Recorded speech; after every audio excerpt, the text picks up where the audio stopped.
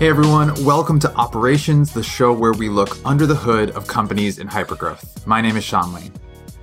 It's kind of amazing how often inside of a hypergrowth company you have to reinvent yourself. We talk a lot at Drift about what got us here isn't going to be the thing that gets us to the next stage. And that's a hard thing to accept sometimes, especially when what got you here has been pretty successful. Today, we're going to explore one of those significant moments of transition, how companies move up market and start to sell into larger enterprise companies. And our guide through that transition is someone who has not only been there, done that, but he's actually done it 3 different times, and he's about to do it for the 4th time. Our guest today is Anil Kumar. Anil is the Vice President of Go-to-Market Strategy and Operations at Carta, the equity management platform. And prior to joining Carta, Anil worked at Sift, Atlassian, and Quantcast and helped all of them move up market. So he's seen this movie before. In our conversation, we talk about the focus that's required to move up market. We talk about why the enterprise sellers you'll need in your organization should be pioneers and not settlers. And we're going to cover how your post-sale customer success model likely needs to completely change in order to service these enterprise customers. Again, what got you here isn't going to get you there. As we started our conversation, though, I thought it would be helpful to put a stake in the ground about what we mean when we say moving to the enterprise. How do you define enterprise? Can you even define enterprise? That's why Anil is here. It's funny because you want a black and white, but there is none. Like, I've worked for companies in which enterprise is 2,000 and above employee count, 5,000 and above employee count, 10,000 and above employee count. I'm currently at a company in which it's like 200 plus in employee count. And what's crazy about that, right, is, ultimately the way I think about enterprise is the complexity of the sales motion. And then from there, relatively, what's the ACV or the contract value relative to other products or things that you're selling. But typically speaking, folks tend to cut it by either employee count, by the revenue of the company itself, or the revenue that you're bringing in. But ultimately, to me, it's about how complex is that sales motion relative to what you're used to doing. Perfect. And so I think that regardless of the employee count, right, that complexity of sales motion is what anybody can relate to relative to where they are at this moment in time. And so one of the reasons that I wanted to talk to you about this is that you've done this 3 different times at 3 different companies, Quantcast, Atlassian, and Sift. And so I'm curious, as you look back at the times where you went through this motion of, let's not call it moving to the enterprise, but let's call it moving up market or moving into a more complex sales motion. When you look back, are you able to now, in retrospect, kind of pull out either commonalities or lessons that you learned and say, oh, this is what it means to go through that process? It's a funny thing, but it all comes back to focus. If you walk into, all of us are going through 2021 planning right now, right? If you walk into your planning cycle and you say, hey, I want to move up market, I want to start cross-selling a new product to folks, and I'm going to go into a new geo, you're going to fail. You're going to straight up fail. The probability of actually being able to do all 3 of those and put meat on the bone of actually executing on those growth initiatives, that's really, really difficult. But I put that out there because every one of us goes through that conversation where we got bright eyes and we're thinking about next year's growth, and we want to do all things at once.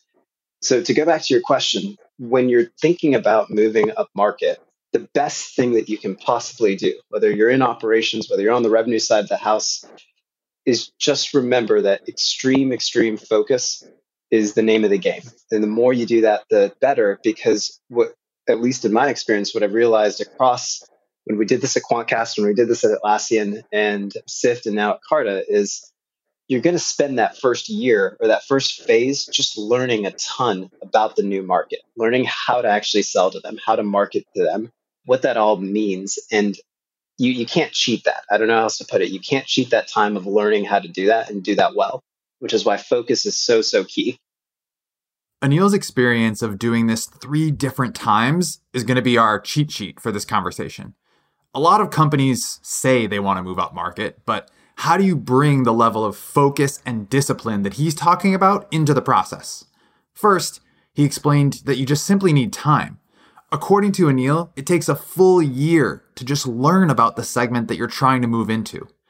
Okay, so let's say that you've made that decision at your company and you want to move up market. Where do you even begin? It's almost like starting a new business. That's kind of the way I think about it. It's starting a new business with the one difference being you've got money in the bank. You know you've been successful at this thing that's gotten you here. So you have that confidence. But if you don't treat it as a new business with the requisite failure or chance of failure involved, you're almost doing yourself a disservice. You and I were talking about drift actually the other day and what you're going through. And it was so exciting to hear that you were thinking about moving up market. But as you thought through, or as we kind of started really digging into it, there were questions around, well, does our customer change? Does our customer base that we're targeting change? Do the competitors that we're selling against actually change? Is our differentiation, either our product, our services, all of it, does that change or is it the same as what we're putting together? Once you start answering those questions around, what does that competitive landscape look like? What is my actual product value? How do I differentiate myself and who our customers are? Then and only then can you get to the real meat of this thing, which is figuring out, all right, from there, realistically, who can I go after? What is the size of that market? And who do I need to actually go after and successfully sell? So specifically, how does our seller profile change? How does our actual go-to-market change? So let's talk about each of those, right? So first, in terms of who do I need to go after, I would imagine, and through our experience of doing it, to your point, at Drift, let's call it like firmographic qualities of the companies, I think have to change a little bit, right? Not just So how have you gone about doing that, right? Like, because what has gotten you to this point is not necessarily going to be the thing that gets you to the next level, right? And so if you just try and copy and paste your scoring system and say, okay, in this part of the market, I know that these three factors make an account an A, right? Should I just copy and paste those into my up market and say, okay, we should look for these same criteria? Like, how do I know whether or not I'm going to fail doing it that way? Absolutely. I mean, well, if you do it that way, you're likely going to fail. I think it's almost, and it's crazy though, right? Because we all do it. Like every one of my stops, like we have done some version of that. Where we're like, oh, all right. If I run a regression and I figure out these are the attributes, either by vertical or by product feature that have done really well for me, that historical precedent doesn't predict future success, particularly when it's a completely different customer. Almost always, it's always going to be different. What you got to do is go to the second, third, fourth, fifth level and think through it and think about, if we use Drift or Sift as examples, what is this thing that really makes my product must have? What is that pain point that we are solving that nobody else can solve as good as us? Once you really, really get to what is it that is that thing? What is that secret sauce? Then you have to pair it to, all right, in a upmarket customer, what are the things that they are looking for? And when I start to think about what is must have about me and what makes me really, really special, so strategic, differentiated, defensible, of those things, what are the ones that still make sense when you're going up market? And chances are, if there are like 10 things that are in fact strategic, differentiated, and defensible about you, only 2 or 3 are going to match when you look at the enterprise customer and their needs. And at the same time, their needs are going to be completely different, right? The security aspect of what you do has got to be so, so important. The ability to scale, to be robust in terms of actually supporting something at that grade. And then lastly, the service component. A lot of times things that your customers tended to appreciate about you, but were nice to have, all of a sudden become must-haves in an enterprise or upmarket function. And things that customers didn't really care that much about, all of a sudden they care a ton about, or vice versa. The other thing that I think is interesting too is, like, you made a point before about focus. And I feel like, especially in the lower parts of the market, you can kind of get away with, oh, our product does this and it does this and it does this, and you can kind of choose your own adventure within this thing. But like, I think as you move further up market, the company that you're selling to is also probably going to have a much more narrow scope for what they're looking for you to do. Do you agree with that? Totally. I was just thinking through that, right? All of us always think, you get to product market fit, you're scaling, you've got this great growth. That is when this question becomes natural, that in 2021, I'm going to go up market. I'm going to go to these new geos. I'm going to start cross-selling. I've got all this funding and these tailwinds. I'm going to do all. The reason why that never works is because of what you just said, right? If I go in and say, I'm going to go up market by providing 20 new features in 2021, you're 100% going to fail. What you got to figure out is what are the features that are must have to that customer, and are they crazy robust that they're going to stand the test of time for that customer? It really just keeps coming back to focus. And to me, the first time I heard this, to be honest with you, it wasn't totally intuitive to me. I was thinking about cross-selling multiple products across multiple lines of business inside of these huge companies, but Anil's point makes so much more sense. In his language, what are the small handful of things that are strategic, differentiated, and defensible about your product? And what about your product is going to be robust enough to hold up under the scrutiny and the complex use cases of a more mature company? And what about the people who represent your company as you move up market? Another thing that Anil taught me about was that it's a very different and specific profile of seller in the enterprise as well.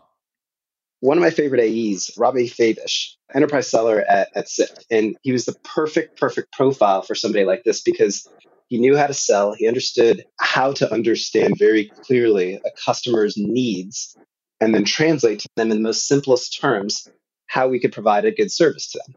And I'll never forget this. What he said to me is like, Anil, you don't get it. It's not about our products. It's not about giving all these new products and features to our enterprise customers or prospects. It's just about educating them. It's just about like the hardest thing is getting your foot in the door.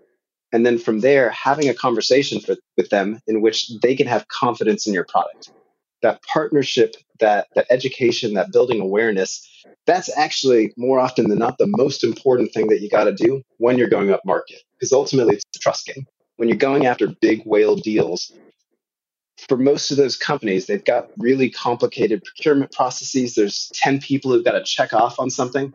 Once they got a product, they're not in it with that product forever and ever because the product is the best in the market. They're in it because it's there.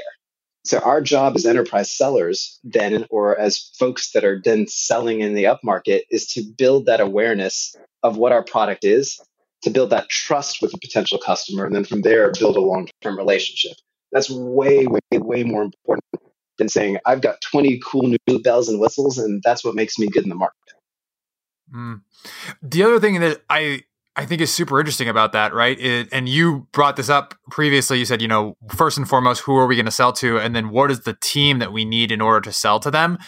I mean, the example you just gave of that rep and that true partnership and that true education, I would say is probably one of the factors. But I would imagine that in your previous experience at some of those other companies, just the profile and the skill sets that you need on your team to successfully go up market are also totally different as well, correct? Yeah, it ends up being almost completely different. Like the piece in which the DNA is the same, it goes back to if you treat it as a startup. If you treat going up market as I'm going to experiment and I'm going to learn in that first year, then that's almost like your first 20 million at a startup, where the type of AE that you're getting, the type of solutions engineer or customer success or AM that you're getting, the number one thing that they've got to have in their DNA is, are they creative? Literally, can they take a playbook that doesn't exist and can they create one in real time? What becomes part of that is then can they flex? And then 3, can they think about the customer and just run to that pain point regardless of the structure that is or isn't there? Same example of Robbie. Robbie's partner in crime was a solutions engineer that was wickedly good. We were prospecting into McDonald's at the time. This was a year-long sales cycle. And I kid you not, the SE ended up moving to Chicago. I mean, he was moving because I think his wife was doing a grad program there, but it ended up being probably one of the key reasons why we won that deal. Every day, he was basically in McDonald's office in Illinois, just building that relationship, understanding what those needs were, figuring out, where the product parity was, where it wasn't parity, and what we needed to do to, again, establish that trust with everybody within the procurement side of the business. So if there's anything I could say, it's find pioneers. You don't want settlers, you want pioneers, because you're effectively starting a new business. And you need people who can be flexible, who can be creative, who can survive in an environment that doesn't have a lot of structure. What you don't want to do, and I've done this almost every single time and we end up learning from it. What you don't want to do is say, hey, this is my goal in 2021. I'm going to throw all my marketing dollars at it, all my demand gen folks at it, my entire SDR team, my entire AE team, my entire account management team at this one problem, because that's what I think focus is. That's actually patently false. If you do all of that, you're wasting a ton of resources in a really inefficient manner with folks that more than likely aren't actually ready for that step. As Anil describes the profiles of these first handful of enterprise sellers for your company, I couldn't help but think about two of those enterprise pioneers that I've been working with at Drift. Their names are Miles Kane and Evan Cassidy. I started at Drift on the same day, actually, as Miles and Evan, and for the past 3 years, they've been tasked with exploring that upmarket frontier. And they have some, if not all, of the traits that Anil is talking about. They're educators, first and foremost. They bring a level of creativity to their role, and they are the ultimate partners to their customers. Another thing I observed about Miles and Evan in watching them work is that they are incredibly adept at making connections throughout an organization and working their way into different parts of a company. And so I was curious if that was a skill that made Anil's list as well. It for sure is part of the criteria. Like if you look at old school killers who are enterprise sellers from Oracle, they're actually all trained how to multi-thread and multi-thread properly.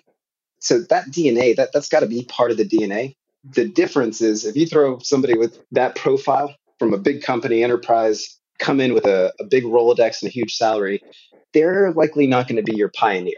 But the DNA behind them of knowing how to multi-thread, knowing how to really understand a business and get to know the customers and build that trust over time with 1, 2, 3, 4, 5 folks so that you really know who your champion is, who your decision maker is, and who the other 5 influencers are.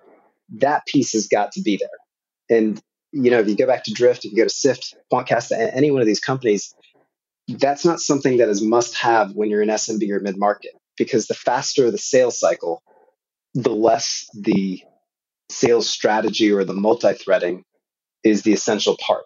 What makes you click when you have a ultra fast sales cycle is you got a compelling event and your customer's interested in you. And chances are, if you're at a good company, you're in the game as one of the top 3, top 4 things that somebody can pick. That's basically the game for SMB and mid-market. For enterprise, it's totally different. More than likely, you're beating out somebody whose product is actually inferior to yours, but it's about ripping and replacing. Yeah, I feel like if you bring in those true seasoned enterprise reps too early in that pioneer process, they're going to fail and your pioneering process is going to fail. But if you've already gone through that year that you talked about and built some of that foundational work and figured out some of the creative methods that work for your product inside of these companies, and then you can add those folks in as accelerants to your enterprise sales team, that's where they probably are going to be the most valuable, and also level up those pioneers who were there in the first place who might not have that skill set. But if you try to bring them in first, then you might fail and not really understand why. And, I'm typecasting a little bit. You can find folks who've got like traditional big company, big Rolodex, big salary enterprise experience that can be nimble. That being nimble, that's actually the must have. That's way, way more important than the Rolodex. The Rolodex is nice because, as you said, it's accelerant.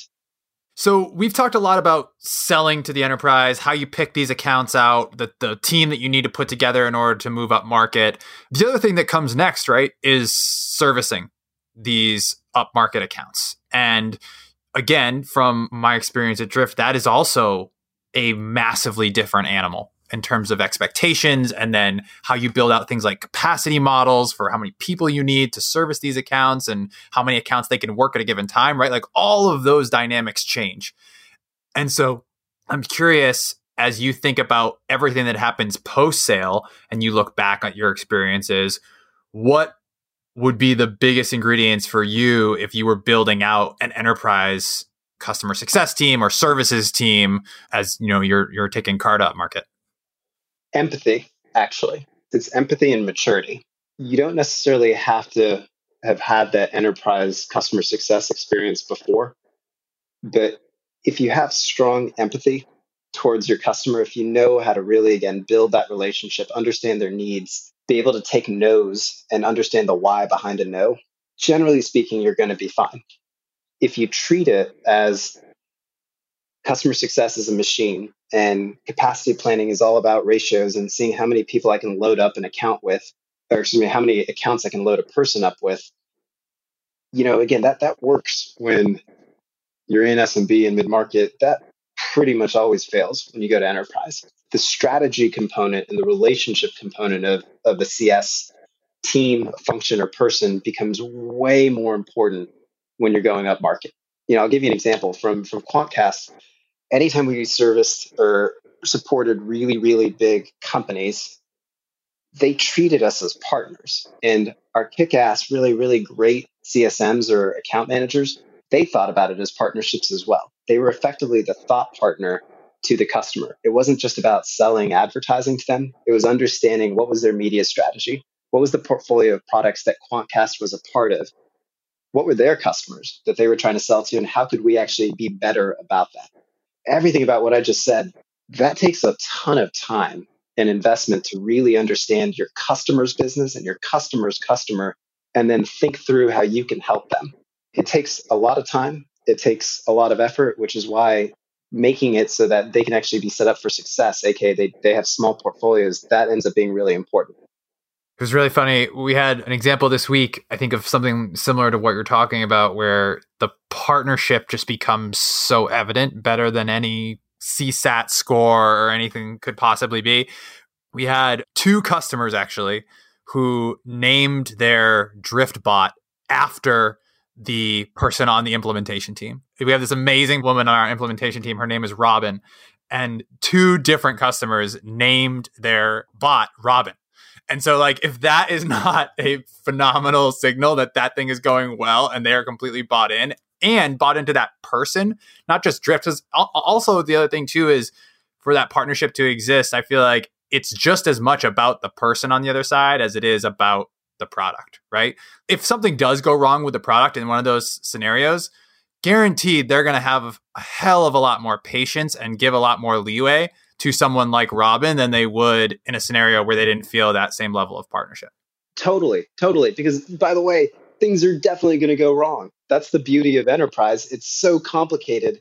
You're going to have fires. And more than likely, when you're going up market, you're actually not ready for it. You're selling a little bit of a dream. So that empathy up front and in that investment in the relationship and empathy, it just pays dividends. I'm thinking through this because you and I we're on the customer side a lot, right? And I bet we know the same people. And from stops before Drift, who are the people who were just insanely good as partners for you, who thought at a level that was legitimately and authentic what your needs were and how you could be better at what you did. Ben Chen at Clary, he's an awesome example. I've worked with him now 3 times, where this is a guy who the night before Thanksgiving will get on a call with you to scope a demo to help you sell it to your boss. That's the level of empathy and commitment that you expect and want when you're playing at that level. What's funny is it goes both ways, because when you build those partnerships, they don't go away. When those folks win, you then celebrate their wins with you because they effectively are part of your team. You know you have a true partner when Anil is rattling off Ben Chen from Clary's name off the top of his head. So shout out to you, Ben, and also shout out to Robin on the Drift team. True partnership is really tough to find, and it takes a lot of time invested on both sides. I particularly liked Anil's advice to understand your customer's customers. And what he has found is that a lot of those partnerships and a lot of that understanding can start with a single dedicated champion. And I was curious how Anil had leveraged partnerships like this in the past to grow use cases inside of an organization from just one geo or one line of business to many, many more. It's a really, really good point that you mentioned, because when you talk to really killer enterprise sales execs or AEs, almost always, or to a T, they're going to tell you that what you just said, that's 8 out of 10 times what your enterprise deals are about. They're toehold strategies, where you start with a business line or a geo that effectively allows you to de-risk your product or service with the prospect or customer. You prove your worth there, and then over time you build and you grow. In every one of those cases, whether it was at Atlassian, when we looked at our enterprise segment and selling the stack to them, Quantcast, when we were going at like top paid retailers, it was the same thing over and over again, which is find somebody who will be your champion, who quite frankly is going to be willing to take a risk on you, make it worthwhile for them, right? Deliver that value, make them your champion by them succeeding because they've got you as part of their game. And then over time, build that relationship. And it's almost organic. Naturally, that becomes where there are other opportunities for us.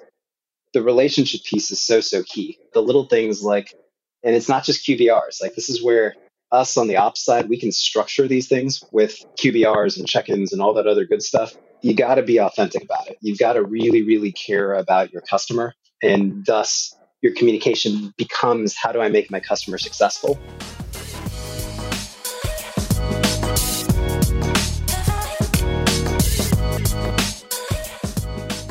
Before we go, at the end of each show, we're going to ask each guest the same lightning round of questions. Ready? Here we go. Best book you've read in the last 6 months? Oof. Pass. Let me think on that one. All right, I'll come back. Favorite part about working in ops? You get to build. Least favorite part about working in ops? Oh my God. It's underappreciated. Always. There's always one more thing. Always. Better, never done. Someone who impacted you getting the job you have today? Al Chesser, the godfather at Carta. All right. Any good story behind that? He's literally the godfather. You know, it was like I prospected into him for months and months and months. He wouldn't return any of my calls. Finally, I get a hold of him, and it's a 20-minute conversation. And it's one of those things where when you know, for him and for me. That's awesome. Found my book, by the way. Win Forever, Pete Carroll. Oh, interesting. I hated Pete Carroll when he was a college coach. And now that I'm in a capacity where, you know, you're coaching and leading and managing, I actually love his philosophy, which is, I mean, his philosophy is win forever, but it translate for me, it's do the best work of your life together. Yeah. And also just, I mean, the guy's what, like 69 years old, something like that, and just brings unbelievable energy to what he does with a bunch of 20-year-olds, you know, every single day. It's very inspiring. If you love what you do, it's not work.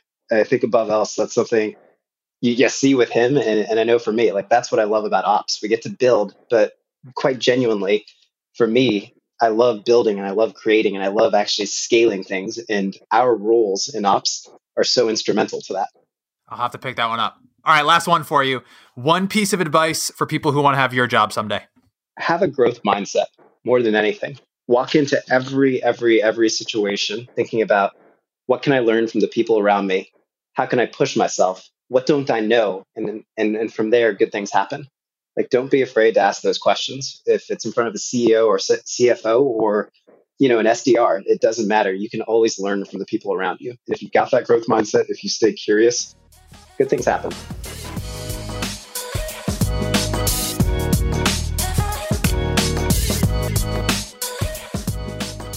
Thanks so much to Anil for joining us on this week's episode of Operations, and shout out to Jason Phillips, another member of our enterprise team at Drift, for helping to make the connection. Thanks so much, Jason. If you liked what you heard on today's episode, make sure that you have subscribed to the show. A new episode comes out every other Friday, and it'll show up in your feed automatically. And if you really liked what you heard, please leave us a 6-star review on Apple Podcasts. 6-star reviews only. Quick scheduling thing for everybody, because 2 weeks from today is going to be the day after Thanksgiving. We will not have an episode on the 27th, so we'll be back with a new episode on December 11th. Thanks so much for listening. That's going to do it for me. We'll see you next time.